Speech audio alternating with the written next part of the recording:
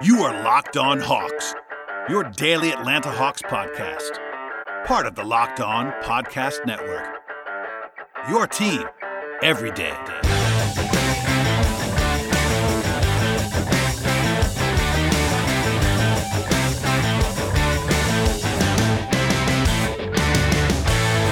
Hello, friends. Welcome to episode 879 of the Locked On Hawks podcast. I am your host, Brad Rowland, coming to you on a Monday evening into Tuesday, and thank you as always for joining us on the podcast. When it comes to the Atlanta Hawks, it's been relatively quiet the last couple of days, at least through the prism of all the recent transactions and the flurries that have been happening the last couple of weeks. Still, as I said on yesterday's podcast, which was dedicated to the news and rumblings that were going on, the Hawks do play a basketball game on Friday night. I will be in the building for that one. But today, we're taking a bit of a detour. Today's podcast will be part one of two. Annually, I usually talk to Robbie Callan of Dime about the over-under win totals for each and every NBA team. Robbie and I recorded the Western Conference on Sunday evening, so I'm bringing that to you now so it's not terribly out of date. You will hear us explain that on the podcast momentarily, but this is sort of a break in the action from Hawks content. Hopefully, I know a lot of people seem to enjoy when I talked about the greater NBA during the pandemic, did some playoff stuff, etc. I won't do a ton of that. This would be sort of a one-off special occasion. Every once in a while, I'll dive into the league, and this sort of qualifies through that. Today is the West. We will be doing the East momentarily, or at least in the near future, with Robbie and I. And on that podcast, we'll obviously talk more about the Hawks a little bit deeper, get Robbie's thoughts on the Hawks, and then we'll go through the rest of the Eastern Conference. But today is the West, so you are not in the wrong place, I promise you. And hopefully, if you hate this podcast, my apologies. At least you downloaded it. Please come back when we have Hawks content. I promise it'll be much more Hawks centric in the near future. Before we get to Robbie, though, a word from our sponsors on today's podcast, and the first of which is Headspace. Even in the most normal of circumstances, life can and often is stressful, and in 2020, there have been challenges that go well beyond the most difficult of previous times, and because of that, you need stress relief that goes beyond the normal quick fix, and that is Headspace. Headspace is your daily dose of mindfulness in the form of guided meditations and an easy-to-use app. And Headspace is also one of the only meditation apps that advances the field of mindfulness meditation through clinically validated research. With that said, whatever the situation happens to be, Headspace can really help you feel better, and if you're overwhelmed, Headspace has a 3-minute SOS meditation just for you. If you need some help falling asleep, Headspace has wind-down sessions that their members absolutely swear by. And if you're a parent, Headspace even has morning meditations you can do with your kids. Headspace's approach to mindfulness can reduce stress, improve sleep, boost focus, and increase your overall sense of well-being. I can personally attest to that as well, and that I use Headspace to help me juggle all the obligations that I have during a very, very rigorous time. Headspace is backed by 25 published studies on its benefits, 600,000 5-star reviews, and over 60 million downloads, and Headspace makes it easy for you to build a life-changing meditation practice with mindfulness that works for you on your schedule, anytime, anywhere. You deserve to feel happier, and Headspace is meditation made simple. Go to headspace.com/lockedonnba. That's headspace.com/lockedonnba for a free 1-month trial with access to Headspace's full library of meditations for every single situation. That's the best deal offered right now, so go to headspace.com/lockedonnba today. I'm joined now by Robbie Callan, good friend of the program, and the only person that ever does this podcast with me. Hello, sir. Hello, friends. Here we are. We are. It's time. Two-parter. We're going to do the West right now as we're discussing this. For people that don't know what this is, briefly, every NBA team has a win total over-under listed. This year, it's going to be really weird because there might be some cancellations and postponements. We're going to act like 72 games will be played on this podcast. And there are numbers all over the place. We're going to use BetOnline for this podcast because it's just easy and everyone can see it. It's available for you. I should give you the caveat of entertainment purposes only. It's an offshore, so that's all I got for you. Correct. Yeah, let's just roll through this, Robbie. Thank you for joining me. And let's do it. First, in alphabetical order in the Western Conference is the Dallas Mavericks, and BetOnline lists Dallas at over-under 42.5 wins. Again, a reminder, 72-game season, so the number's a little bit weird this year, but 42.5. What say you, Robert? Woo. That's that's pretty it's pretty high, but like this is okay. So as we do this every year, for people that aren't maybe haven't tuned into the Win Total Pod before, we're gonna pick everything, but we'll let you know if we actually like it. Yes. This is not one that I like on either side. That said, all the math that I've seen, the Pythagorean win from last year and all that said they actually underachieved a year ago. I guess lean over. I don't know. I don't like this one. I will lean over. I mean, look, like you're expecting. No, actually, no. Sorry, we talked about it. Lean under. Lean under. I see. Matt Moore's got my numbers all confused. Oh, Matt. I'm gonna blame Matt. I'm gonna lean under. Sorry, we talked about this actually. Kristaps isn't gonna play for a while, like till at least January, and they're gonna be real slow with him. And Luka's great. We all know that MVP favorite, all that good stuff. A favorite of this podcast, I'm sure, and its listenership. Yeah, Hawks fans love Doncic. He's the Hawks fans love everything that goes on with Big the Mavs. fans. Big fans. So I'll play to the pot. I'll say under. But again, this is a lean. I mean, I like some of their moves they made. Like, Josh Richardson, I think, helps them defensively, which they desperately needed. Like, they kind of – but they didn't make any huge swings this offseason, I thought.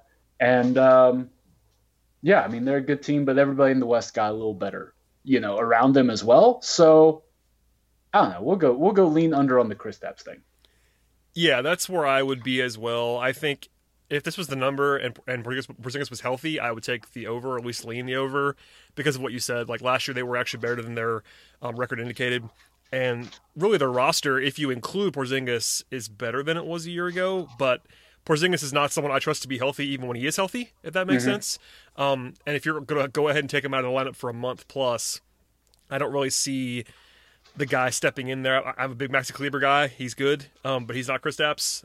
They have Willie Cauley-Stein, who is okay, but they don't have anybody that can replicate what Porzingis does for them. So, yeah, I'll lean under just as a default. I think both of us lean under as a default if we can't decide either. And that's one where it's enough to keep me off of the Mavs over at the very least. So I will lean under there. Not a strong play for me either. So agreed. There you have it. All right, to Denver, the Nuggets are an interesting team. 43.5 is the number. BetOnline has it juiced to the under. The under is minus 130. Over is flat plus 100, so even money.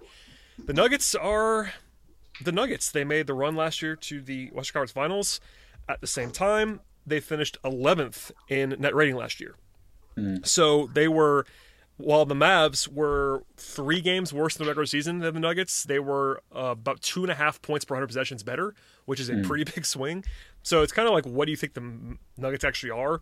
If the playoff Nuggets arrive, then you probably like the over. And if they don't, you may not. So I don't know. Do you have a starting salvo on the Nuggets? Yeah, I think it's also this is another under lean. I mean, here's the thing about the Nuggets that I think when you look at what they did this all season compared to everybody else in the West, I think they stagnated and maybe got a touch worse, right?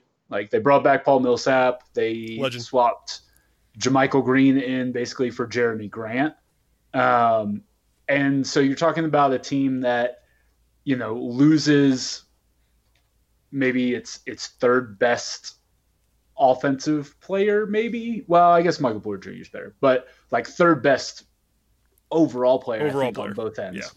Yeah. And is replacing him with, Michael Porter Jr., who is going to produce more raw numbers for sure and offensive numbers, but takes significantly away from what you can do defensively. And I think the impact of that is going to be felt more in the playoffs for the Nuggets than it is in the regular season. They're still a really good regular season team. They've got solid depth. Getting Will Barton back is certainly nothing to sneeze at. He is a very important piece, and he's going to be very important, especially defensively with losing Jeremy Grant and what they do on the wing. And so I don't think they're going to take as much of a hit as I think some people do when you think just purely about the Grant move.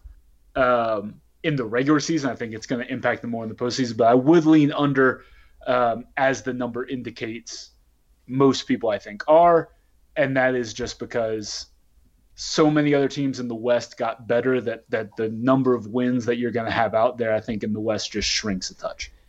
Yeah, this is not a play for me. I think I actually might lean over, and I mean that like in a very sort of a barely kind of way, like 44, 45, only because I think the Nuggets are built for the regular season in a lot of ways. Like I know they made the run last year in the playoffs, and they caught fire, and the Clippers kind of collapsed to help them out. But really, I mean, the knock on them coming in, if there was one to last season, was that they're a regular season team, and that's kind of the way they still are built. And I think as long as Jokic is healthy, and he's always kind of been healthy, you can kind of bank on a certain level of success. I think offensively they're going to be really good. I mean, I'm not the biggest MPJ guy, but offensively he's pretty scary if he has it going. And Will Barton's back too. That's not a small thing. Will Barton is good. So I will actually lean over. I'm skeptical that Murray can do what he did in the bubble. For sure. I think he's a good player. I think he's probably a better player than he's been in the regular season, but he's not the guy that he was in the playoffs. So whatever that happy medium is where I think he probably lands. But regardless, Jokic is kind of a walking 45-win team by himself in a lot of ways in a regular season, like in an 82-game season, I should say. And then you add in the talent around him. So I would lean over, but without enough juice behind it to actually like bet it. Would be where I would. Yeah, I mean, and that's why I said, like, I mean, like, it does scare me that I think a lot of people are towards that under, just because, like you said, like, there's a baseline for this team. Like, they are going to be solid. They're going to be a playoff team, and I don't think they're even really going to be in the mix for the play-in games. Like, I think they're a solid mid-level Western Conference playoff team, just provided everybody's all right. Yeah, I've heard some takes, like, leaving them out of the top, like, 7 or 8 I've seen people taking to not make the playoffs. I'm like, I don't really see how that's going to happen. Barring an injury to Jokic, like I don't see them not being pretty good. I mean, upside wise, maybe I'm skeptical too, but I just don't see like the world in which I've seen people like take them like the Blazers ahead of them and stuff like that. I don't get that. Yeah, I mean, like I said, it's what they've done this offseason has me more concerned about their postseason abilities than it does their regular season abilities. I'm with you on that. I wouldn't take this unless there's some strong juice, and even odds is nice, but not exactly where I want it to be. Not enough. And because like I think I would maybe, like I said, very slight lean under just because the rest of the West got better. I think they might have gotten caught up to, but I don't think teams have passed them in the way that, like you said, some people have mentioned. I think that goes a little too far. So, I mean, maybe as we get closer to the season, maybe this number gets a little better, maybe even goes down some, and there could be some value to be found on the over because, I think this number is right around at a certain level. Right. If it was like 41.5, I would like give out the over. At 43.5, I will lean over and not be too excited about it, but there you go. The next one's really weird. There's a couple of these books that are all over the place. BetOnline has the Warriors are next, by the way. The Warriors number at BetOnline is 38.5, which sounds, what about what I thought it would be, except they have it juiced severely to the under. So the under is minus 160, and that is a lot of juice to be laying. In short, you have to think this is like a 60+% bet to give that out. That's a lot. So the Warriors are really tough to navigate because of the Clay injury and what Steph looks like and what Draymond looks like, and they got Oubre now and Wiseman. There's all kinds of stuff to put into the mix here. I see a number like that and it makes me want to stay away just flatly. But what do you make of the Warriors right now? Yeah, I mean, I certainly wouldn't advocate taking the under at minus 160. I mean, if anything, it might at plus 130. I don't hate the over just because, I mean, like, if Steph is that dude, and Draymond bounces back on a good team, as I think a lot of people expect him to not look like he did last year, I mean, like, they've got some guys. Kelly Oubre is a nice player. Wiggins, for all of his overpaidness, can give you some scoring pop to kind of fill some of that Clay role. Like, he's always been a 20-point per game guy. It's not the most efficient, and it's not the same way Clay does it, but like, he's going to give you some scoring pop. So like, they're not going to be bad. And look, I mean, you're talking about in a normal year, what is this, like 45 wins or so, in that range, like above 500. Like, I think there could be some value just because, look, I mean, I think they are the forgotten team right now. And, it's possible that they bounce back in a really good way. I understand the concerns about depth because behind those guys, it's pretty thin on some young guys that you have to have help win you games, which is always tough. Like any team that, I mean, like everybody knows this, like young guys don't tend to win you games. And so you're talking about needing Wiseman to produce. You're going to need Pascal to have, you know, an even more impactful year off the bench next year and just be able to impact winning. But I don't hate the over here just from a value play. Yeah, I would lean that way as well if you're going to play. I mean, it comes down to the fact that you basically have to have Steph be good, all cap Steph, to go over here. There's not really another way for that to happen on this team. They can be respectable if Steph is just like okay by his standards, but for them to be genuinely good, him and Draymond have to be good. They do have depth in some spots. I think, you know, like Brad Wanamaker is an NBA player. They brought in Kent Bazemore, old friend of the program. He's a reasonable rotation wing. Damian Lee is another reasonable rotation wing. Eric Pascal can play, but they don't have like starters. They have 4 starters on this team, and that's Steph, Wiggins, Oubre, and Draymond. And then you get into like a bunch of guys who might be able to help you. And Wiggins is not my kind of guy either, but he's not a bad player. He's just overpaid. I don't know. I would probably, at this number, you have to lean over. I don't see enough to bet the under at minus 160. But in a vacuum, my projection for them will be probably like 37, 38, which is below that number. I just wouldn't have the confidence to lay the juice. Right. There you go. A little bit of a value discussion, folks. The next one is off the board, and we're going to guess why. It's Houston, and the Rockets had a number up at one point. I believe it was 35.5, something like that. And the Rockets, correct, that was pre-trade or maybe post-trade, but basically no one wants to weigh in on where James Harden's going to go here. Harden is not in camp yet, as we're talking. The club. That's where Harden's going to go. And because of just how good he is, quite frankly, he swings the number so much that no one wants to post the line anymore, which I totally understand, by the way. If the books, if they're smart, if they post this number at 35.5 and Harden's there all year, it's going to go over probably. If they post this number at 35.5 and they trade Harden in the next 2 weeks, they're going to lose that by a lot. So there's no real upside. If you're setting a number here, if you're the bookmaker, good luck. But I mean, if Harden is around to start the season, he's kind of a walking good team. At least a reasonable team because he's so good on offense, but the rest of that team is a mismatch. It's not like completely untalented. They still have Eric Gordon, they have PJ Tucker, they have Christian Wood now. John Wall, we'll see, but he's obviously a talented guy. They have some players. It's just that it's all built for Harden, and I don't know. Yeah, I mean, like you said, it all comes down to Harden. I mean, like if he's there, you go, if it's still in that 35-5 range where Westgate had it 3 days ago or whatever, like I would take the over. Like I think the thing about Harden is like Harden cares a lot about regular season stuff, like a lot. Like he's the star that's going to play 70 games this year if he's healthy. Like he's not a load management guy. He wants to win MVPs. He shows up and he plays hard night in, night out. And like, yeah, like if he's playing, then I go over. Yeah. If it's anywhere in that 500 range, over firmly, because like you said, like they've got some good guys. Like we have no idea what John Wall is going to look like. There's just no way there's no way. If you assume the Harden is on the Rockets all season long, which you can't assume, but if you assume that, you cannot pick them to go under 500 with him. No, he's been a walking 50-win team for like 6 years now. Like, and the supporting cast might be worse than it's been, but this has been a team that's been in like a mid-50s win team for a while. Right. So they're a 500 team, you know, like, and they have Christian Wood now too. Like Christian Wood can play. He's a good player. Like they've got still have PJ Tucker. There's no way of knowing. We're all assuming, I think, that he's going to get traded. But even if you thought he was going to start the season, I think he'll be on the team on opening day still. Probably, it's just hard to trade a guy right now. But is he going to be on the team in February? Nobody knows. Who knows? I mean, like this.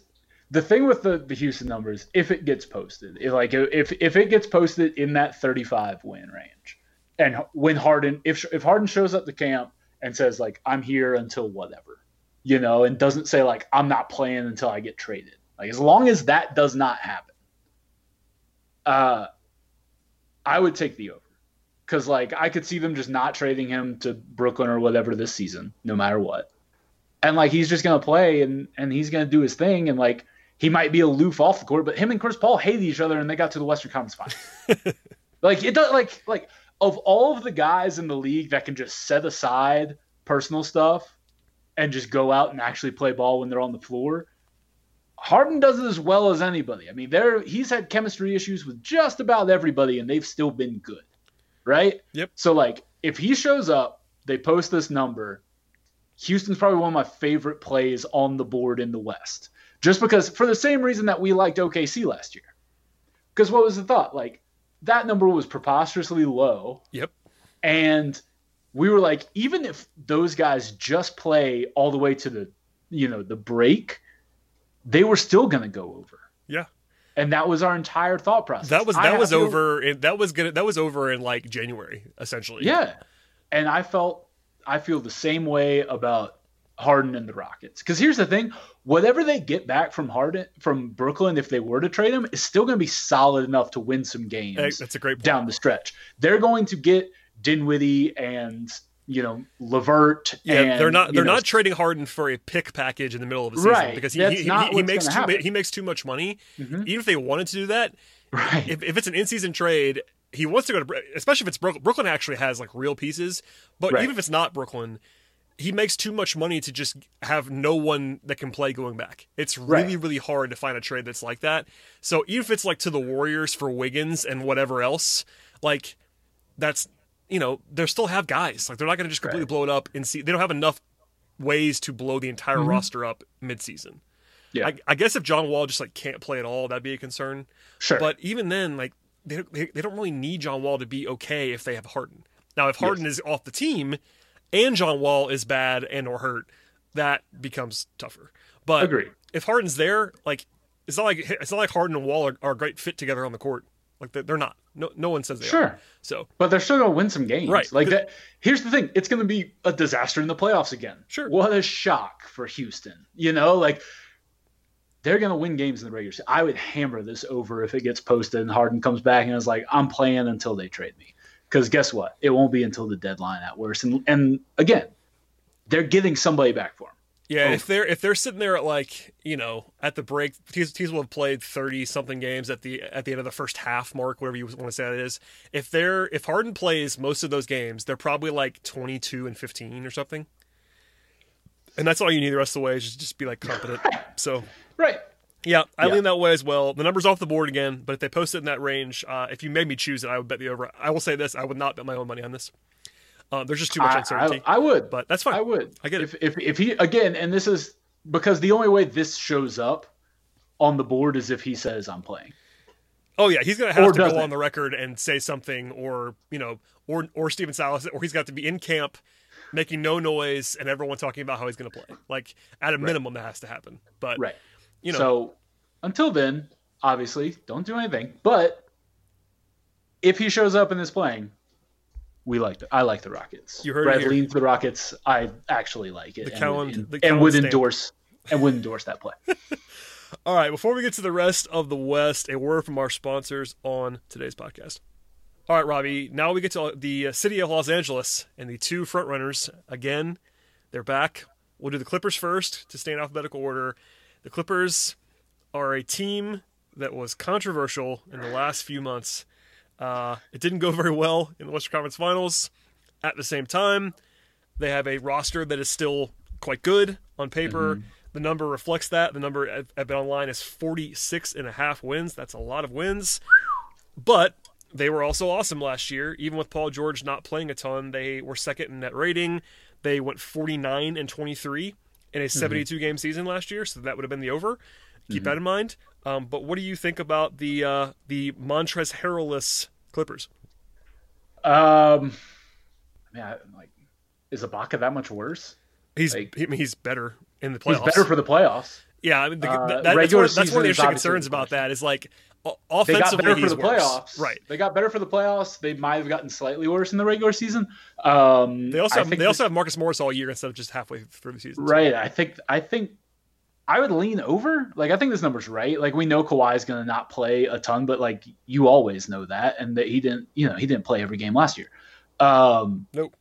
So, yeah, like I would lean over here. Like, the question for the Clippers is the playoffs.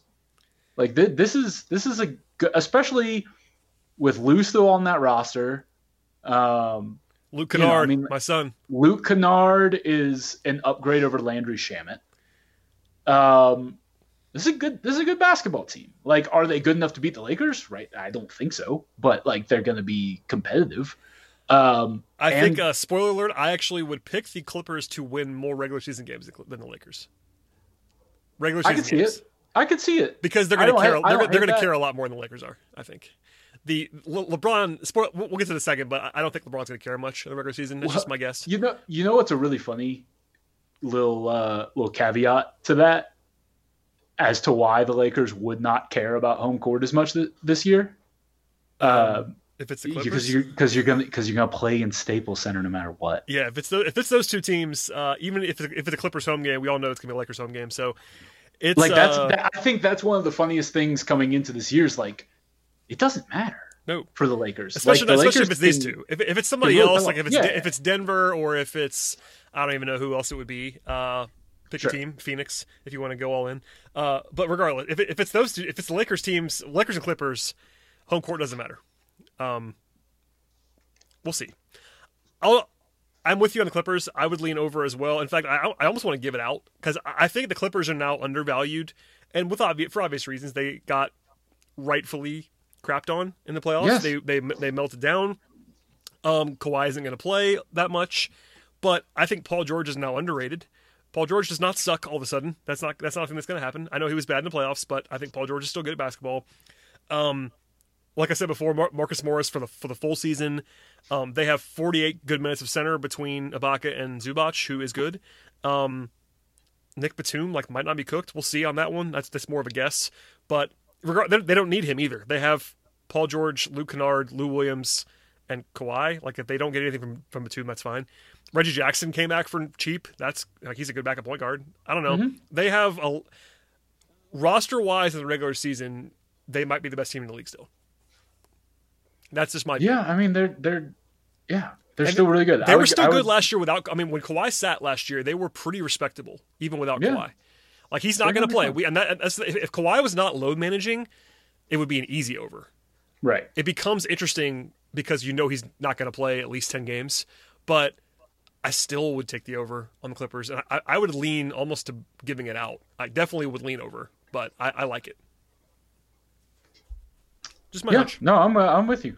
Let's just go to Clippers now. I mean, sorry, the Lakers now. They have old friend Dennis Schroeder. Your close confidant, Dennis Schroeder. That's correct. They added Wes Matthews. They brought back KCP. They brought back Markieff Morris. Of course, AD is still there. And then at center, they overhauled. They went from Dwight and JaVale to Marc Gasol and Montrezl Harrell, which is a bizarre change. It sure is. Two guys who are better players, I think, but also very different. Yes. Like, Marc Gasol is not athletic and not great on offense, but he's a genius on defense, and he's enormous. And then Harrell is a bad defender, but who is an awesome regular season finisher, pick and roll guy. I don't know what to make of that, to be honest with you, but they still have LeBron and AD, and Dennis is better than what they had last year. Mm-hmm. I don't know. The Lakers' number is 47.5, which is the juice to the under. Second highest number on the board, behind only Milwaukee, I believe. Mm-hmm. And juice to the under. I would lean under because, like I said before, I think LeBron is going to be in absolute Cleveland cruise control mode early in the year, and he should be, by the way. Yeah, that's not a shot at LeBron. They played until the middle of October. LeBron should not come out and go 100 miles an hour in January this year. No, if it was me, if I'm LeBron, I play on opening night, I play on Christmas, and then I take a 3-week vacation. I would not be doing anything. He'll probably play more than that, but he isn't going to care, and that's why I go under. Yeah. I wouldn't bet it, by the way. Just lean. Okay. Just to lean. Yeah.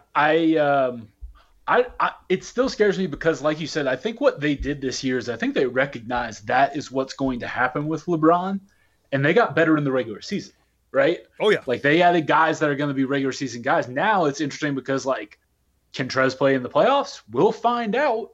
And obviously they have better insurance than the Clippers do at that position because they could be like, okay, we're rolling with AD playing, small ball five more. And Gasol, and we're going to kind of roll with those guys more and just kind of really limit Montrez's minutes. I also think Montrez is now underrated too, kind of in the same way in PG. Like Montrez was bad in the playoffs, but he had the late arrival. He was not in shape. Like I think he's actually quite overrated before that. But now that he had that really bad month on a big stage, people are like just tossing him out. And in the regular season, he's a good player. Like he's not a good defender, but if you put him next to AD, that's about the best possible way to deploy him on defense when he can just kind of be there, and AD can do a lot of the work. And offensively, he's super efficient. He plays hard, all that stuff. So I think he'll help them in the playoffs. It might be more Gasol and might be more. And AD also at the mid level, you're not getting anybody better. Yeah, like it was a great pickup. Yeah. There are going to be the questions, but they are the team that can best kind of hide him, I think, in the way that even the Clippers couldn't do, because like, especially in that matchup with Denver, like Zubac had no shot against Jokic either. Like they were just DOA. Like the Zubac minutes were better because like Harrell was like actively destructive, but like you can hide him better, like you said, with AD and even with Gasol. Like you can kind of sneak some stuff, although that's not a super mobile switchable deployment, but like you can do some things. And they have Kuzma, budding star Kyle Kuzma, who's only 26 or whatever he is. Kyle Kuzma, where will he be on March 10th? It depends on how the regular season goes. If they struggle at all, he will not be on the team anymore. Correct. I don't know. Like I think they're gonna still be. I mean, like I know you're not saying like they're gonna be bad, but like not at all. As long as LeBron is healthy and AD is healthy, and LeBron can be cruising and he'll still be a top 5 guy in the league, even off cruise control. I just think defensively they're not going to be as good as they were last year in the regular season. All the time. Yeah, no, I'm with you. I don't know. Like they're still going to win a lot. My questions.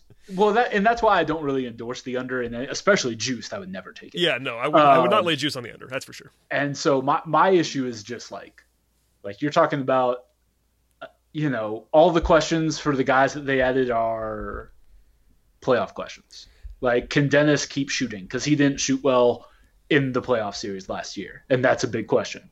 But, like, he's an upgrade for running the offense when LeBron's not in. And guess what? There's going to be a lot of games when LeBron's not in.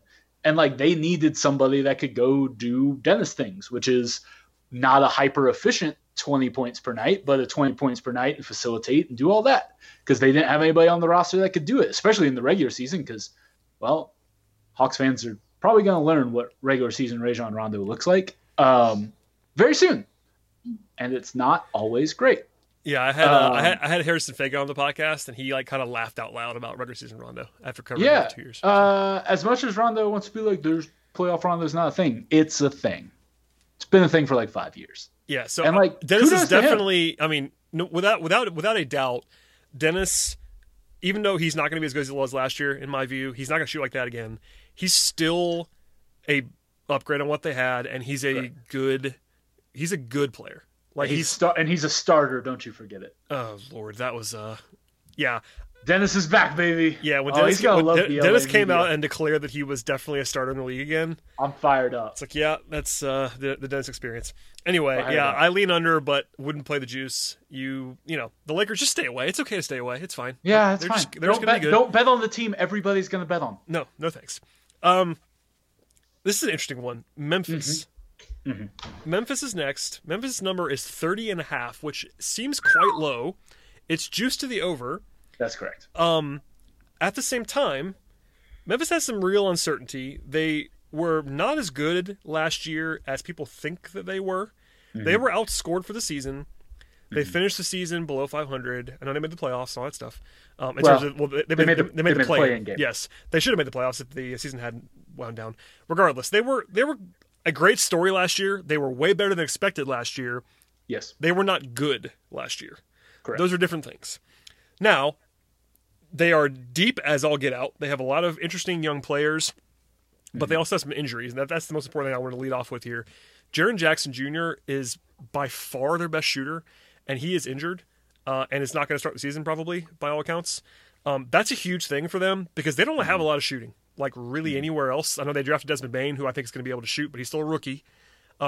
Grayson Allen, Dylan Brooks can kind of shoot a little. Kyle Anderson. Well, Dylan Brooks can kind of shoot a little, and he does shoot. Yeah, he's willing to shoot. Regardless, like they have a lot. Here's the thing about Memphis. Memphis has a lot of good players. He's like guard Mike Scott if Mike Scott got 30 minutes a night. Yeah, that's about right.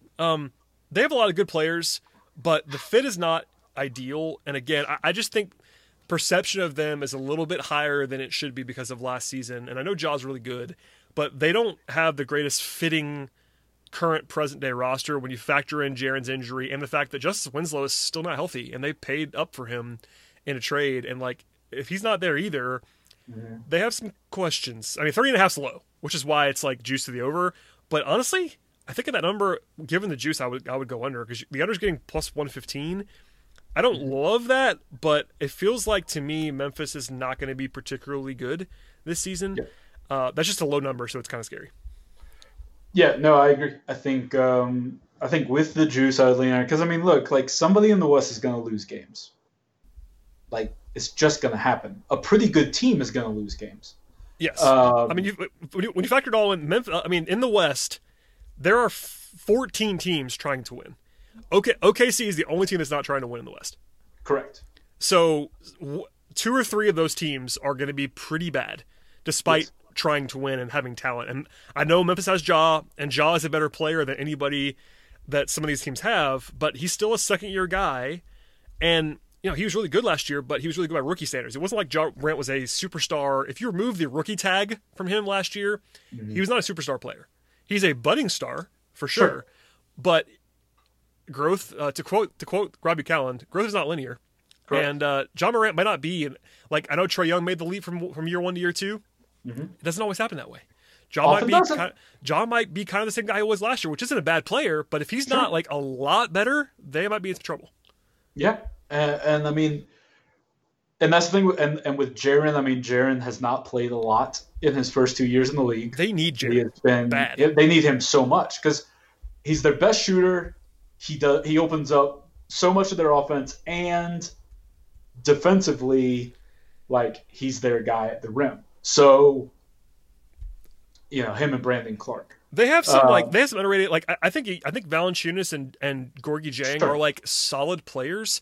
Valanciunas is actually pretty underrated, I think, but he's also limited. Like, there's just nights in this league where you can't be a traditional center like that and play 30 minutes, and they know that, and they play it that way. I mean, they have Brandon Clark too, but I cannot get past the fact that I don't know how they score without Jaren on the court. I really don't. Like, they just don't have enough shooting anywhere. And that's a problem in the West. I'm with you. I think Memphis has a bright future. I think they've done a really good job. They've kind of, you know, it's kind of funny. They've kind of, like, they have just been acquiring, like, draft Twitter's favorite people. Oh, yeah. You know, they just acquire asset after asset after asset, and they bring in good young guys, but, like, as we've talked about a bunch, having a large collection of good young guys doesn't often translate to wins. And by the way, I'm gonna read some names that they have. Sure. They have, in terms of the draft Twitter thing, DeAnthony Melton, Desmond Bane, John Conchar, Brandon Clark, Xavier Tillman, and Killian Tilly, and Jonte Porter all on the same team. Yep. Everybody, I mean, like, and look, like, I think they've done a great job of acquiring guys. Like, we are Melton stans on this podcast. We love that guy. Yes. But he doesn't bring you offense. He ain't shooting. No. He's like a 29% shooter. He's not spacing the floor for Ja. Dylan Brooks is going to take a bunch, but he's going to hit 34%. Like, he's going to be their leading scorer again. It's not ideal. And yeah, I mean, like I'm with you. I think somebody's got to lose, and like I think unfortunately Memphis is probably the team this year. I think they have a bright future. And look, if Jaren comes back and Jaren plays a bunch and is great, and Ja takes the leap, this is wrong. But from a value play, I think the under is really the only way to go on this one. Yeah, not going to be a full endorsement post for me, but I think that's the way I would lean. On Memphis, next on the agenda, alphabetically, is Minnesota. And Minnesota is also quite a weird team. 29.5. Yep. They are juiced to the over. So honestly, Memphis and Minnesota are basically dead even because in a lot of ways. It's one win away from these teams, and given where they were last year, that might seem surprising. But Minnesota has talent. It does not fit particularly well together, but people are going to buy their offense. They have, of course, Karl-Anthony Towns, who is a legit star. They have D'Angelo Russell. They add Ricky Rubio, who I love, but I'm not sure what the plan is there. Malik Beasley, Jarrett Culver, Juancho is their starting four, I think, and then Anthony Edwards, of course. What a roster! I will tell you right now, I wish this number was more. I was expecting this number to be silly, and that I was going to take the under. And unfortunately, this number is not silly. I was hoping it would be. I kind of lean under, but they're going to be good on offense. I'm pretty sure. And as long as Towns is healthy, they have too much talent offensively to not be pretty good. Right. But defensively, man, they're going to be real bad, I think. Like not like Wizards bad, but few are. Well, and they add Rubio's a good defender. I think the combination of Culver and Okogie helps on the wing if they play those guys. Rondae Hollis-Jefferson's a good defender. Like they did bring in some defensive help, but 4 of their top 6 guys, when it comes to Towns, Edwards, Russell, and Beasley, are all bad defenders to varying degrees. And Towns has talent to be better defensively, but he's not very good. And then here's my question to you: how much does Anthony Edwards play? Like, how much rope does he get here? Because if they give him the typical number 1 overall pick treatment and give him the 32 minutes, it's going to be pretty bad, I think, and that makes me lean under. Yes, I'm with you. I think that's the question. Like, I mean, who plays more on this team this year, Ricky Rubio or Anthony Edwards? Christ! If the answer is Anthony Edwards, give me the under. For real. Because it's not, by the way, that's not even a shot at Edwards. Edwards is a talented guy. Rookies are not good, and he was not efficient in college. Yes. It's going to take him a little bit of time, is all I'll say. And then I'm not a Russell guy either, which is not a secret. I just think that if you pair a lot of Russell and Edwards, or Russell and Beasley, or there's not a lot of there's only one ball. I guess that's the way to put that. Only one ball. I do believe in Culver, which helps, but man, there's a lot of pressure on guys like Culver and Okogie to like carry the defense, and that's tough.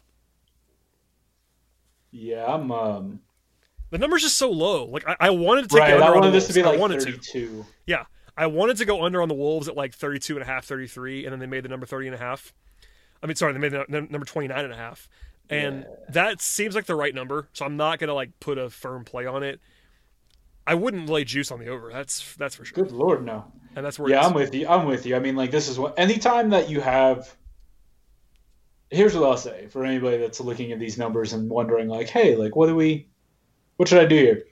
If your entire thought process is dependent on a question you can't answer, like the Anthony Edwards question, let's maybe not bet it.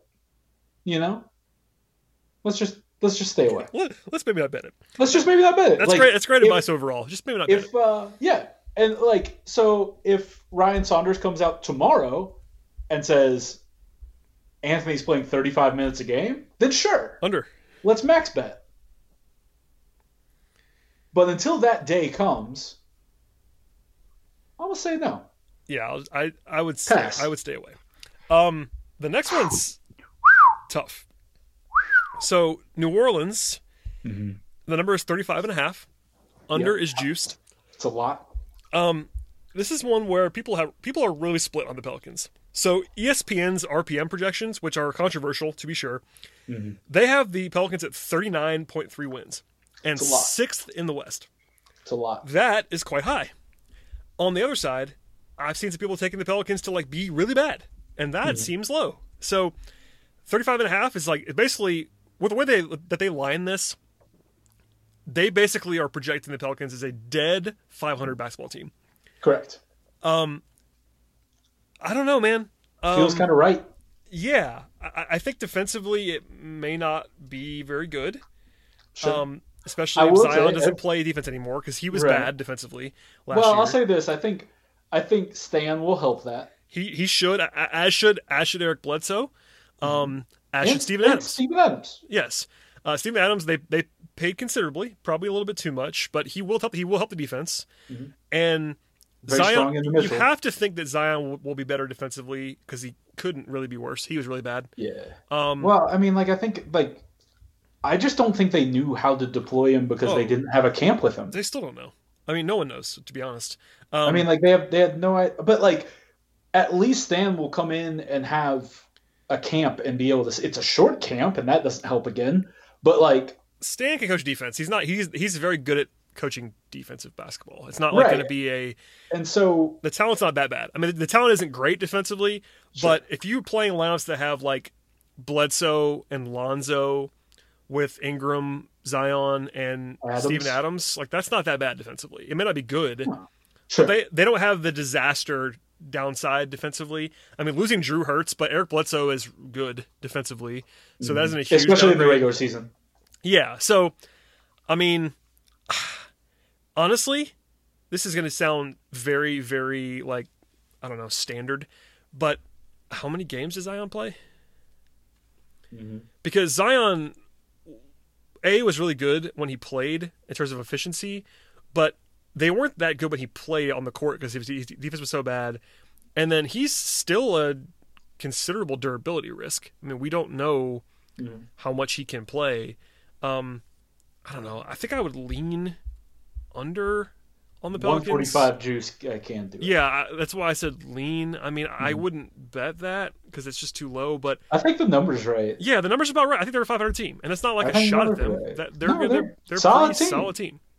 Also, there is some potential that they could make a trade or two. Like I think when they got Bledsoe, it felt like they were going to move him, and they didn't. Like Lonzo is an extension candidate. If he doesn't get an extension, they could move him. They have some. They could move Jackson Hayes because they just invested in Steve Adams for 3 years. They could do some stuff on this roster if they're all healthy. I think they could certainly go over. Sure. That just feels like a 500 team to me. So pass. I'm with you. Pass is where I would land. We often do. Yes, and that by the My way, favorite part of as this you spot, should. we do 15 teams each, and we probably have 3 actual plays. Well, that's the way it should be. But that's how you should. You should not have 30 over-unders. I can't stop laughing at the Oklahoma City depth chart I'm looking at because it has like 30 guys on it. They have some roster decisions to make in Oklahoma City. Okay, anyway, last year we loved the over. We gave it out. That smashed by January. It was a great play. This year they're not going to win a lot of games. The number is 24.5, which is one of the lower numbers in the league, I believe. I'm looking now to see if there is a lower number. They might have the lowest number in the league. I'm looking. This is fantastic radio. And there are 2 worse than them. Okay. Yes, the Knicks. Yeah, they're worse. They're worse. They are the worst in the West, I should say. Yes, and they should be. They're the only team that's not trying to win in the West. Now comes the contrarian take when I tell you that they're not that bad right now. Now they could be worse. They probably will be worse when you talk about like more trades to come. But their best lineups are like not bad. Like Al Horford can still play. I know he's underrated now. They still have Shea. They have George Hill. They have some guys. Now I'll say this about George Hill real fast. He's got to get traded, right? Please remember the last time George Hill played on a bad team. They got to trade George Hill like yesterday. And did not even attempt to try to play basketball. Yeah, I mean, he could on the Kings. He should probably get traded soon if they're smart. But regardless, I mean, they have some. This isn't your typical like absolute disaster roster. Well, sure. It's just that they have a first time coach. They're not trying to win, and good luck trying to figure that out. I mean, 24.5, the juice to the under. I'd probably lean under because of the trade possibility. If you told me this is the entire team, like especially Horford and Hill, were on the team all year, I probably would take the over, but I assume that they won't all be there. Yeah, Hill especially. I think Horford. Hill and Ariza. Like, oh, God. I mean, like, speaking of a guy you don't want on a bad team. Correct. I mean, I think Horford will be there, to your point. I think Horford, they should rehab. I think his reputation will be better this year in terms of the contract. Mm-hmm. He'll play fine there. He doesn't really have it in him to not play hard, I don't think. Correct. But, yeah, their third and fourth best players on paper right now are two guys in George Hill and Trevor Ariza that just probably don't want to be there very much, which isn't great. So, no, not ideal. Lean under just because I can't imagine betting the over on this team. They do have, oh, man, their power forward depth chart I'm looking at this right now is really, really bleak. Mike Muscala. I like Mike Muscala. Shouts to Mike. Behind him, TJ Leaf, who you interviewed once. I remember that. Sure did. Had breakfast with TJ Leaf. Deontay Burton. He's not a very good basketball player. And Isaiah Roby. Nice guy, though. They have Poku. He'll be fun. Yeah. I hope they play. I hope they just play Poku like 20 a game. Like, there's no reason not to either. I'm looking at the Roto World depth chart, and I swear to God, they have 25 players on this team. All right, moving on, because that one's. Let's just stay away. Phoenix, man, your hometown Phoenix Suns. That's correct. Lifelong. People are real high. How about juice to the over minus 145? 38.5 wins. People are real high. In fact, I saw someone that I think is smart. I will not tell you who it was. I saw someone that I think, and actually, I'll say that I know is smart, that picked the Suns to finish second in the Western Conference. So people are in on the Suns. Now, I will say this at the top. If Chris Paul plays the way he did last year in Oklahoma City for the full season, they actually could be that good. Yes. Now, I can't pick that to happen because Chris Paul is 45 years old. But Chris Paul was like a top 15 guy in the league last season. Mm-hmm. He was really good. Devin Booker, really good. I still like Mikal Bridges a lot. They added some sneaky depth, too, like guys like Langston Galloway, Etuan Moore. Like Boss Man. Brought Saric back. Like, they got some interesting they're a good team. I like the Suns.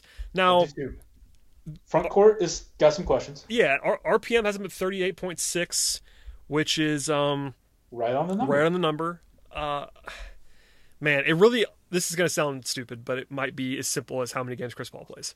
Because if Chris Paul doesn't play more than, 50 games, you kind of got to lean under in the West. Yep. If Chris Paul is going to be durable and really good again, this team, talent-wise, if you assume Paul is in there, is better than the number, I think. Because I really believe in Bridges. I think that, Cam Johnson was pretty good last year. I don't know what the Jalen Smith pick was about. That was an awful decision. But Ayton was really good last year, too. I don't know. I like them a lot. I'm in on the Suns. I think I would not tell you to bet them over, but I do like them. I would lean over, but I can't bet it at minus 145. Because, like I said, I'm in on the Suns, too. Because here's the thing about, we saw how much better Booker and Ayton got just by playing with a competent point guard, like a league average starting point guard in Ricky Rubio, which is exactly what Rubio is. By the way, that's a great point because obviously Chris Paul is better than Ricky Rubio, but I think people are slightly overrating the gap there. I think, especially when you factor in that Chris is not going to play 65 games. I just can't see that happening. I really can't. And with all the back-to-backs and the accelerated schedule, if he does that, then Godspeed. But I think Ricky was pretty good last year. Yeah, he was. He was really good. And Paul's obviously better. I'm not saying otherwise. But I think people are going to overrate that gap because one guy's Chris Paul and the other guy's Ricky Rubio, if that makes sense. Chris Paul is a star, and I get that. But I don't know. They benefited a lot from Ricky last year, and I'm with you. Booker's another guy. I'm not entirely sure he's as good as he was in the bubble, but I actually trust his bubble performance more than guys like Murray and Mitchell. Well, because it was just a slightly better version of what he'd been doing. It was more realistic, yeah. I think that's he had legitimately become one of the more efficient guys. Which, if you had told people after that 70-point game that Devin Booker would in 3 years be a super efficient scorer, you would have laughed. But that's what he became. His true shooting percentage was 62% last year. That's really good for his usage. Oh no, I was dead wrong on Booker. I mean, he is better than I thought he was going to ever be. So you're talking about a guy who just And again, like, I think that the issue that I've run into with people talking about the Suns is like they go like, oh well, but like Chris Paul, him and Harden, they didn't mesh super well, and like Booker's a completely different player than Harden in the sense that Booker happily will play off the ball and contribute, whereas James Harden stands 40 feet from the basket and doesn't help when somebody else has the basketball. Like, he just waits for it to come back to him so he can isolate. Like, Booker enjoys catch and shoot situations. Like, he wants somebody to help him create. And yes. Where, like, James Harden doesn't want any help creating because he thinks the best offense, no matter who is next to him, is James Harden isolating. Which, not really wrong. But it's kind of a problem when you put him next to another guy like that. Also, which why Chris wanted to be there, too. Right. Like, he actively made that happen. Like, he didn't have to go to Phoenix. Mm-hmm. Like, that deal does not happen if he doesn't sign off on it, is all I'll say. Like, I mean, there's varying degrees of pushing for a deal, but he could have gotten somewhere else if he wanted to, and he seemed to want to go to Phoenix. Especially knowing the way Sam Presti operates. Like, Presti has pretty much given every star that's left, he has given them their wish of where to go. Yeah. And so, I think Paul signed off on it. And, like, my thing is, so, like, I'm excited to see what he does with Ayton because, like, I think you're thrilled if Booker has the same year he did last year. Oh, yeah. Like, I don't know how much better that gets, but I do think it can be though, like you said. But I think he can be just as good with a better guy next to him. But like you said, not like leaps and bounds. There is more room. Yeah, there's more room for Ayton, I think, to get better, and guys like Bridges to get better than there is for Booker to get better. Like, Booker was already awesome, so like I'm not. Right. Yeah, he's not. It's interesting. The other guy I want to make sure we'd say out loud is I don't know what Jay Crowder is. I really don't. Like, no one. I mean, that's the running joke, but like, what Jay Crowder are the Suns getting? Because I don't know. If it's the guy who shot 45% from three in Miami for a while, like, then over on the Suns. Well, and I talk about this with Brendan on the Locked On Suns podcast. It's just like, it's weird, but like Jay Crowder might be the swing guy because, like you said, like the difference between 40% 3-point shooter Jay and 29% Memphis Jay is pretty significant to what he is able to do for you, especially because I think you're going to have to play him a lot at the four because of those front court depth questions that you have. You lose Aaron Baines and you don't really replace him. That's fairly significant down there. Now, obviously, they got much better in the backcourt and on the wing, and I think that was their plan because they said, look, Ayton's going to be our guy. He's going to play a bunch. Like they were without it. Ayton had the same John Collins suspension at the beginning of the year. And so you're talking about a guy, when he was on the floor, he was pretty dominant. You put him with Chris Paul, who we know what Chris Paul does for bouncy pick and roll, role guys. Sounds like Damian Jones to me. Backup center Damian Jones in Phoenix. Christ. I mean, honestly, there is one little issue on this roster, and that if Ayton gets hurt for 2 weeks, they don't have anybody. They have nobody. It really is like Damian Jones is their backup center. And Damian Jones, and he's not an NBA basketball player. This is a Hawks podcast. People saw Damian Jones play basketball. Damian's a really nice guy. Damian Jones is not a backup center in the NBA right now. So that is a small concern if Ayton were to get hurt, especially because they're going to play without a center. I think when Ayton leaves the court, it would be like Saric or Jalen Smith. I think it'll be like Saric and Crowder. Yeah, or Jalen Smith will play a little bit at the five because he's a lot. For better or worse, he's a lottery pick, so he's going to play. I'm just saying that's a little bit. No, and that's obviously the question. But yeah, I mean, like, here's the thing: if Crowder can shoot, let's say he splits the baby and he shoots 35%, they would take that. That would be great. Think about the spacing they can have. They have our collective son Javon Carter. I love Javon Carter. You know how we feel about, and he was on my Hawks list before they got Chris Dunn. I was like, hey, how about Javon Carter? And Javon became a pretty tremendous 3-point shooter last year for those that weren't keeping track. And if that's the case, watch out, Bubba. That's a functionable NBA basketball player. But yeah, and like Mikal can knock down the corner three. He was like 41% of it. I mean, I really like the way they constructed the roster aside from the question marks behind Ayton, but like they want Ayton to be the guy, and like, okay. Yeah. Here's 37 minutes a night, bud. I'm in. All right. So I would lean over, but I can't bet it at minus 145. Agree on both counts. All right, let's go to Portland, and this, as a spoiler alert, is my strongest take to this point. Lock of the week. I will not call it a lock because I don't use that word very often. But I know you don't. I know you don't. Portland is a stronger lean than I've had on anybody else. I will go to you first. The number is Portland 40 and a half. over under 40 and a half, and the juice is on the over 40 and a half. There is some buzz about the Blazers. I have seen some interesting takes to this point about the Blazers, and most of the ones that I'm referencing are them being a little bit higher than I would have expected them to be. Now, granted, Portland is different than they were a year ago on paper because they got healthy and they got more talent. But last year they finished 35 and 39. They were outscored for the season, and defensively, I believe they finished 27th in the league in defense last year. The talent is a lot better this time around. They have Nurkic healthy. They have Robert Covington. They have Derek Jones Jr. That will definitely help. But defensively, it's never been great, given the backcourt. And then the number's pretty significant here. This is a big-time jump from where they were a year ago. They have to be 6-7 wins better to go over this number, and that's a lot. And you get plus value on the under. Yeah, so what are your thoughts here? Because it seems like people are just like acting like the Blazers fixed all their problems, which I get it because they are better on paper, but where are you at on them? This is always, and we've done this I think for like 3 or 4 straight years where I've said the same thing about the Portland Trail Blazers. They're a really good regular season basketball team. For the same reason that I talk about with James Harden.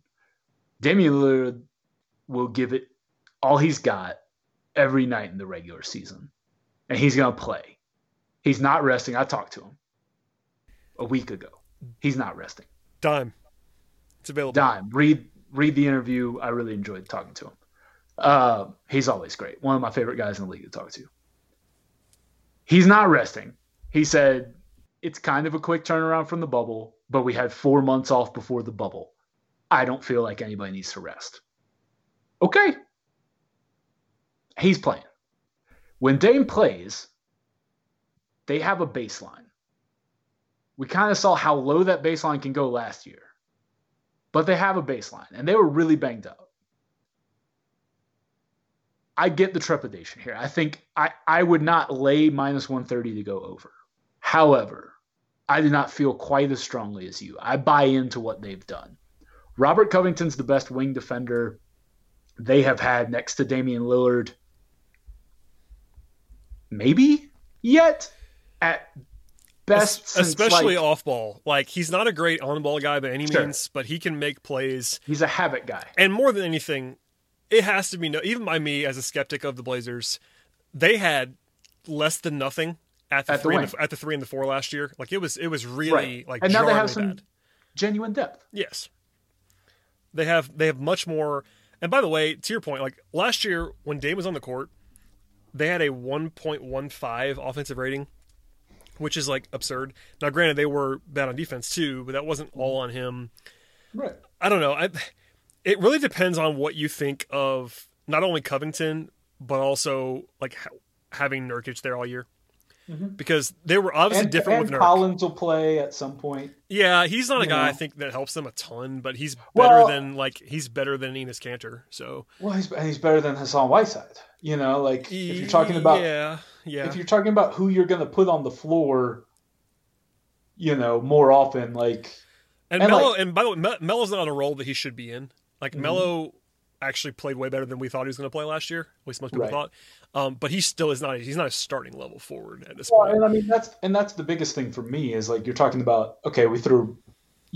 Robert Covington is not the best on-ball defender, but you're going from Carmelo Anthony as your starting forward to Robert Covington, or Derek Jones. Like if they want to have Trent come off the bench, they could go with Jones and Covington, and then you're like, you know, leaps and bounds better defensively than you were before. So they have some options. I will go under here, and this is one of the ones that I actually give out, especially at the even money that it is on BetOnline. I agree. I'm with you. And by the way, it's more like I think that I had them for like 37 wins, which isn't like bad. It's still above 500. I just think that having to go to 41 in the West, I would probably Everybody have else the Blazers. Got better. I'm with you. I'd probably have the Blazers 10th in the West. Wow. Maybe 9th. And now, granted, that okay, I should say maybe not. I'm trying to do the math here. Take Houston out for a second, because if Harden's there, I'd rather have the Rockets than the Blazers. I agree. If Harden's not there, and I would lean toward that happening, then give me the Blazers. So maybe not. Maybe I'll say 8th in the West. I will say this: if you're talking about, if you can find it, I know some of the offshore establishments will post these. Oh yeah. I would rather go Suns over Blazers, because you're based on these numbers, you're going to get some good value on the Suns there. Yeah, I like the Suns more than the Blazers. Because if the Suns are 38.5 and the Blazers are 40.5, you got to be thinking, if you go Suns versus Blazers win total, you could probably get Suns like at least EV. Yeah. So no, I think Portland. I would rather seek that out. Yeah, those are available too in some places. I'm not sure if BetOnline has them, but somebody will. If they're up. Yeah. And Portland's a team that can make you look silly. Like, I'm prepared. Portland is absolutely capable of winning 43 games. Like, I'm not saying they're not, especially if they defend. If they can replicate their offense from last year and just be like an average defense, that's probably a team that goes like 42-30 and makes me look silly. I just don't know if both sides are going to happen. Dame is really good. So I don't know. Be cautious, I suppose, but I will. I'll go under. I'll be contrarian on that one. That's fair. I don't hate it, because again, like I think it's close to the right number. They have no depth too. I mean, I know we just got done talking about how they got better on depth, but even then, they still only have like 7 guys that can play. Like, you're talking about Anthony Simons, who is bad. Yeah, I mean that's the big question. Rodney Hood off Achilles. Dame has been like Mr. Durable, and like I said, like he's not going to rest. But like, they got no one behind him. If they get an injury or two, it gets real ugly, and we saw that last year. But that didn't include Dame last year. It doesn't have to be Dame necessarily, but even if they get into like, I don't know, I'm telling you, they really only have 7 guys that you like. It's Dame, it's CJ, it's Trent, Jones, Covington, Nurkic, and like either Melo or Hood, or Collins, I guess. But like, I like Harry Giles, but you don't know what you're getting there. You have Enes Kanter, you have Nas Little, who I liked in the draft but was not very good last year. Well, here's the thing. I think Kanter in the regular season can get. I mean, he's okay, and to their credit, few teams, if any, could use him better than Portland. Terry Stotts has a cheat code for having centers that can't move and surviving, a la what they did with Whiteside. Yep. So that's actually a good point by you. I think they're a little deeper than 7 or 8, like you're talking that's about. Fine. That's fine. I think that. I wouldn't advocate the over, but like this is a pass for me. I wish we just had like a screaming disagreement like we're on First Take. All right, we're not very good at that part. No, we're not. All right, let's go to we'll go to the Kings. We have 3 more. We'll fly through these. The Kings are interesting. Their second best player now plays for the Hawks, which is nice for the Hawks. Hawks. The Kings didn't get anything back for him, which is a mistake. They sure didn't. Over under 28.5 is the number for the Kings. I don't know. Now, okay, let's go through the whole resume here. RPM thinks the Kings have 35 wins in them. That's obviously a huge disparity. Can I bet against RPM? Can ESPN like post me some numbers and start bookmaking that?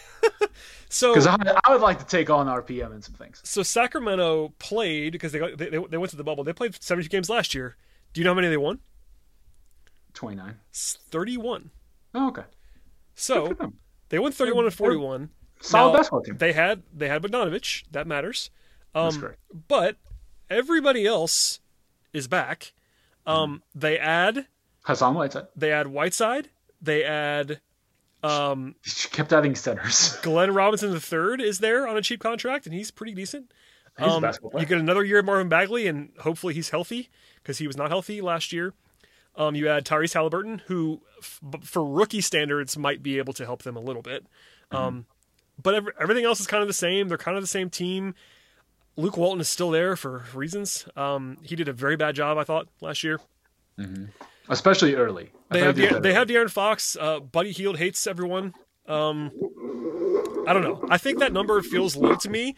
At the same time, they have some real downside potential, especially when you start throwing in, like, if Fox isn't as good as he was last year, I don't know what happens, because, like, he really is. They have Harrison Barnes. Harrison Barnes is a legitimate starter. But other than that, it's really just those two and kind of Buddy Hield that are, like, real full-fledged starters in the NBA. And everybody else is kind of like, we'll see.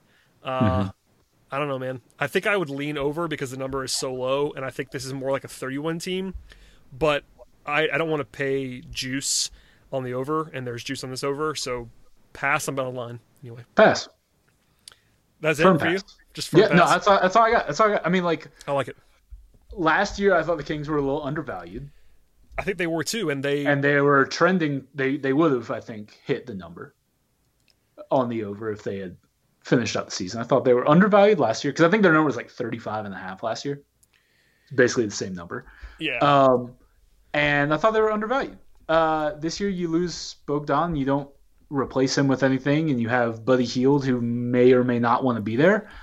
Also, they had that finishing kick last year late when guys like Kent Bazemore and Alex Len were like playing great. Yeah. And they're not there anymore. Not there. I mean, you offset that a little bit with back. I mean, again, I think a lot of this bet, honestly, this is kind of scary, is about Marvin Bagley. I'm not a big believer in Bags. I'm not really either, but they need him to be pretty good. Not great, but if he can stay on the court and play, he does stuff that guys on this team can't do. Yeah. So they kind of need him. I mean, they have Bielitsa, who I like. They're just very different players. Just hope we're not talking about Bagley at the 3 again this year. Oh Lord, I hope not. They have Harrison Barnes, so the loss of Bogdanovich kind of like I would hope just like makes Walton play Harrison Barnes some at the 3 and just does stuff. Yeah. They had Jabari Parker, old friend. But he's getting that famed training camp looks great buzz. Jabari Parker famously on that famed player option this season that everyone told me was good. That wasn't. Anyway, here we are. Kings. I would lean over, but I would not bet it. That's all I'll be. That's what I got on the Kings. All right, 2 more. The Spurs are next. Another profoundly weird team because they are very deep, but also strange.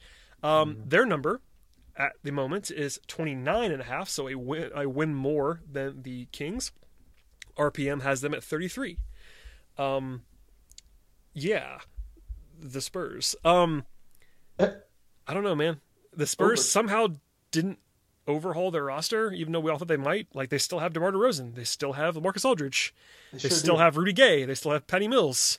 They added Trey Jones, who I like, but Trey Jones won't play on this team because they have too many guys. They have a million guards. They have Derek White. They have all of their best players, all of their best young guys are guards. And they still have Lonnie Walker, DeMar and Aldridge. So I don't know. Last year, the Spurs played 71 games. They won 32 games. So the same team. That's an over. It's the same team. They'll be well coached. Over. Derek White is someone who improved in the bubble. I think I have to lean over because for one thing about the Spurs, as long as Pop is there and he is still there, they don't seem to have any interest in rebuilding. Nope. So I'm not sure they'll sell. A team like this might sell normally, but they probably won't, especially with the play-in tournament. Like, they might have the juice to get near the 10 seed, and like they're not going to sell. So I would lean over for all those reasons. The Spurs, it's not like a blind over. I think people get carried away with blind overs on Spurs. Like, oh, it's the Spurs. They always overachieve. Well, sure. But this number is pretty low for what their talent is. This is low, and like, yeah, I mean, for how much like they are not aesthetically pleasing with DeRozan and Aldridge, and they are not. No. But they have guys though. Like they have Devin Vassell. Devin Vassell, again, rookies are bad, but Devin Vassell is the kind of guy who actually could play and be okay. Defense. Keldon Johnson is a guy like Keldon Johnson was good in the fair. bubble, and he's there. Good. Lonnie Walker. Derek White's good. DeJounte Murray healthy. Okay, my only concern would be up front. If Aldridge had the surgery, and if he's not around, they do have our guy Jakob, who we like, but that's it. Behind him, it's like Drew Eubanks, Luka Samanic. So there's some down concerns in the front court. The other Luka. I trust Pop though. Give me the over on this person. That's right. That's correct. All right, the last one in the West, the Utah Jazz, who had a very weird offseason. 42.5 is the number on Utah. Last season, the Jazz in 72 games won 44 games. So basically the same, 1.5 wins over. And Utah kind of brought the band back in a lot of ways. Sure did. Donovan, still there. Mike Conley, still there. Jordan Clarkson, your guy, Jordan Clarkson. It's Jordan Clarkson time, still. Always it's is. Salt Lake City. Joe Ingles, Bojan Bogdanovic. Your guy. I love Joe Ingles. Your guy, Joe Ingles. Bojan is back. Royce O'Neal is back. They really just did everything to retain the same team, and then they brought back Derek Favors. Yeah, they're like, I actually like the 2018 team or 2017 team. It's really jarring. Like, it really is kind of hilarious that they just did nothing, and not in a bad way. They just kind of brought everybody back, and that's a good team. Utah is still good. I think the Bogdanovic experiment last year went very well. He was quite good, and then he got hurt, but he adds some depth. Especially with Royce O'Neal, the way he played last year. The one concern that I had last year is still the one I have, and that they need another wing defender, and they don't have one. Mm-hmm. That's correct. But other than that, I mean, Donovan made the leap in the bubble. He isn't going to do that again, but Sure. I do trust him more now than I did before, if that makes sense. Like, I buy it a little bit more. He's just not going to be the guy who is like the he's best not player. gonna he's not going to average 38 a game. No. So I will say this for Donovan. I trust him more now than I did then. So Sure. it had an effect on me in some way. It's just not quite as crazy. Mike Conley's still good. Everyone loves Mike Conley. So I don't know. I'm not sure how much better Derek Favors makes them, but Derek Favors is good. So at the very least, I would hope they're not going to play him with Rudy a lot. That's the only concern that I might have there, is that you end up with some of those old school lineups. I don't think they will too much. I hope not. Like, I think more they just realized in the playoffs last year, like, hey man, we're playing a lot of Tony Bradley. Well, I mean, if Derek Favors is just there to be Rudy Gobert's backup, he's the best backup center in the league. Yeah. So that helps. I don't know. I think he's Rudy insurance for if Rudy misses some time. Yeah, I lean over on Utah. I agree. I don't want to bet it because that's a lot of wins in the jam-packed West to go. If you win 43 in the West, that's a pretty significant number in a 72-game season to like just be projecting. That's 60% of your games, which is like 49 in the regular season normally. That's a lot of wins, but I would lean over. I just think that they're good. They're not as good as some other teams are. Pretty boring offseason in a lot of ways. And they have the new owner. They can spend some money. Yeah, there you go. At least they brought back Clarkson. Like, Clarkson was good for them last year. I've poured dirt on him quite a bit, but he was good last year. He's a good. I mean, Clarkson is ideally fit for that kind of a role. Like, basically, like, Clarkson is ideally fit for a Lou Williams role on a good team, where, like, that's what you want him to do. You say, go get us some buckets, and, like, he'll play off the ball, in closing time type lineups when they really need scoring punch. Like, he'll play off the ball with Donovan, and he create a little bit. The Jordan Clarkson joke is, it's a joke, but, like, he's a solid player, and he helps them. He does. I'm with you. I would lean over. I wouldn't hate betting it, but, again, like you said, it's the West. And also, BetOnline gives you minus 115 on both sides because they want to steal money. Well, and most of the projections that I've seen have Utah like around this number, which is fine. They're like a 42 to 44 win team, and there you go. I think they are more likely to win 43 than win 41, but that does not make me want to bet the over and lay the juice that you have to lay. So, yeah, I have a lot more feelings on the East. I do too. Which is why we let off with the West. I wanted to do that. Right. I'm a little like, because the West is terrifying because, like, I do think I break things down mostly by tiers, and like my second tier in the West is gigantic. Okay, last question before I let you out of here. And things get muddy for tier 3 too. I was gonna say, like, last question, I guess. Please. How many playoff locks are there in the West? The 2 LA teams. Yep, that's 2. I believe Denver is a lock. I was gonna say, okay, I think Denver and Utah might be locks. I don't think Utah's a lock. Only because, only because of the play-in. So because the play-in exists, only 6 teams are like definitely in the playoffs at the end of the season, and there is obviously a way for the Jazz to be the 7th seed in the West. I hear you. You know what I mean? Yeah. Like, But you only got to win one game out of two. I know, but two. That's not a huge sample. I know. You get an injury late, like you're playing without Boyan again, something like that. Okay, so I'll give you one scenario. This is very plausible to me that these 6 teams are ahead of the Jazz at the end of the season. Okay. Lakers, Clippers, Nuggets, Mavs, Suns, Blazers. I can see 6? Yeah, I mean, like there's. Yeah, it's hard. It's. I agree that Utah is like kind of close because of how safe they are, how good they've been consistently for a while. But I honestly want to argue that the only playoff locks in the West are the LA teams. You can make the case. I think Denver's a lock for one of those top 6. They would be my number 3 as well in terms of just like because safety. we've talked about this because like Jokic never gets hurt. Jokic has never been hurt ever. Jokic doesn't get hurt because he doesn't do things that get you hurt. Right. What gets you hurt? Jumping and being athletic.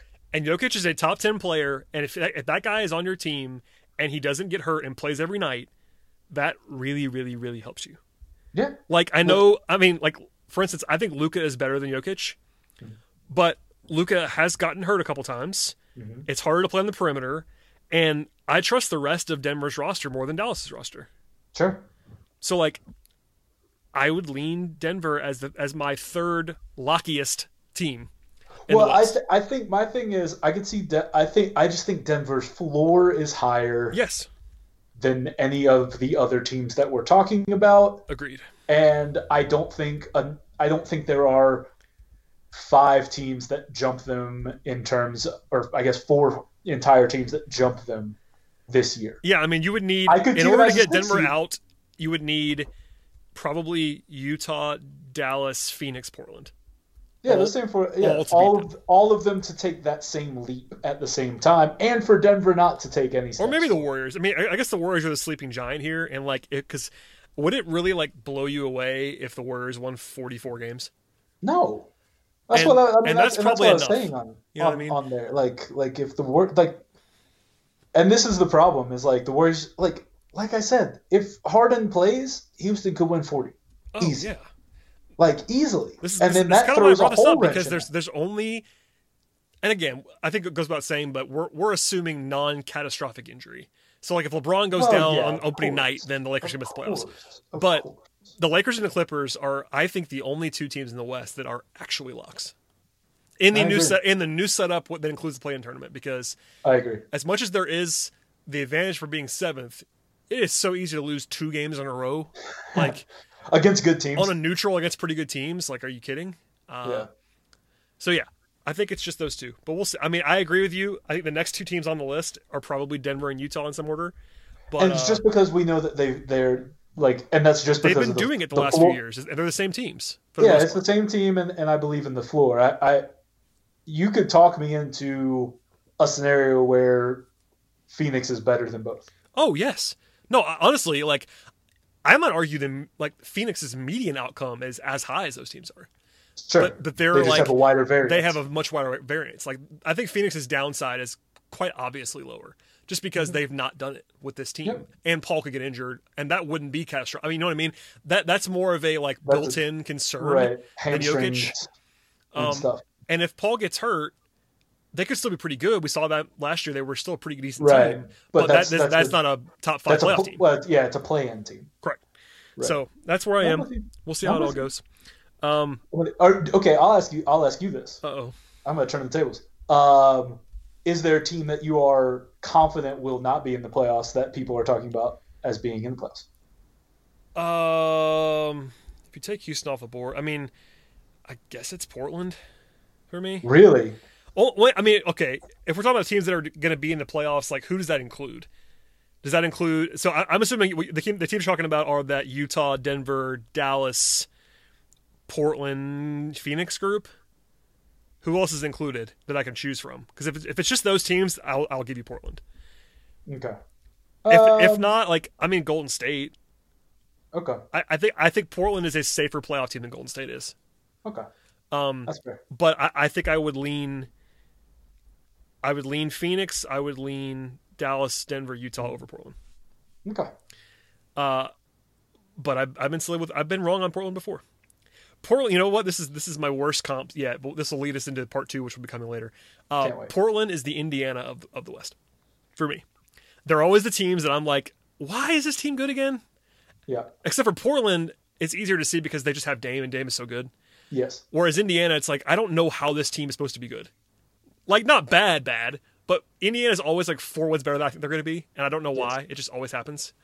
I'm telling you, we've been doing this for a while. It's the same thing I've said about Boston and Portland for years. Teams that play hard all the time. Yeah. For 82, or I guess this year 72, like it helps. It's amazing how much that Houston, like these teams that will show up night in, night out and don't have it's the 4th and 5 on the road on the West Coast swing, will just punt. It's hard to and those are the teams I like to fade in the playoffs because they overachieve. So I'll bet against Indiana every single year in the playoffs. What's your best bet in the West? If Harden plays, it's Houston over. Okay.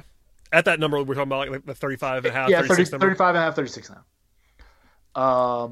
Otherwise, oh man, yeah, I really hate the West. Yeah, there's not a lot of numbers that I love in the West. Part of the problem is all the juice on all the sides I like. Well, ignore the juice for a second. Ignore the juice. Give me your Suns favorite. Suns over 38 and a half. Okay. If you could get 38 and a half, just like at a normal number, 110, 115, whatever. Suns. All right. I think they're a 40-win team. That sounds plausible to me. Plainly. Yeah, I mean, if you tell me with any confidence that Chris Paul plays like even 50 games, then I would take that over. I'm with you. And I'm one of the leading Chris Paul stans, so I think Chris Paul is very good, and he won us money last time on the Oklahoma City Thunder. So it is what it is. All right, well, Robbie, thank you for being here. Always a pleasure. As always, we will be back again with the East in short order, which will probably include a little bit of extra Hawks talk to get your takes off about the team that I cover. Yes, sir. That you used to cover. Yes, sir. I'll tell people where they can find you. I know we mentioned the Dame Lillard piece earlier, but plug it again and whatever else.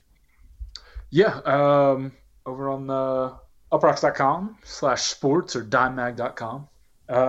Yeah, I talked to Dame, Anthony Davis, and Donovan Mitchell the last weeks. Is that good? 2 weeks. Some guys you may know. Interesting conversation. I think the Dame one was probably the best, but AD had some really interesting stuff. And Donovan, I talked like the day after he inked his extension, so he was pretty fired up. I can't imagine why. Yeah, he was pretty excited. With 9 figures coming to the account. Got That's pretty good. Significant amount of money in the pocket suddenly. So enjoyed those as always. And yeah, we got plenty of. I'm gonna try my best to rank the West team. So after you heard this, that'll probably go well. Yeah, good luck. I'll feel much better about ranking the East. I think Hawks fans will enjoy that a little bit. I don't know. Probably not. They probably are higher than I am. But playoff team. They certainly are higher than you. I've already called my shots. This is not a spoiler. I've already called my shot that the Hawks would be number 7 for me in my projections. Uh-huh. So we'll see how that goes. But I'm confident that I'll say the fan base is higher than you. But that's how it's supposed to work. So it's fine. Okay. Yeah. Well, I think they're a firm playoff team. There you go. If that helps. Testimonials. Listen, I've heard some people right nationally that are picking like the Wizards over the Hawks, and I want to gouge out my eyes. But we'll talk about this tomorrow because you've heard my theory on the Wizards and the Hawks this year.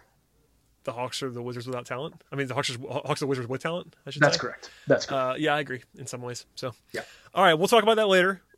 Check out Robbie's stuff. Follow Robbie on Twitter.com. Check out Dime, where I also write occasionally. And That's right. We'll be back again next time. Please subscribe to the podcast. We'll see you then.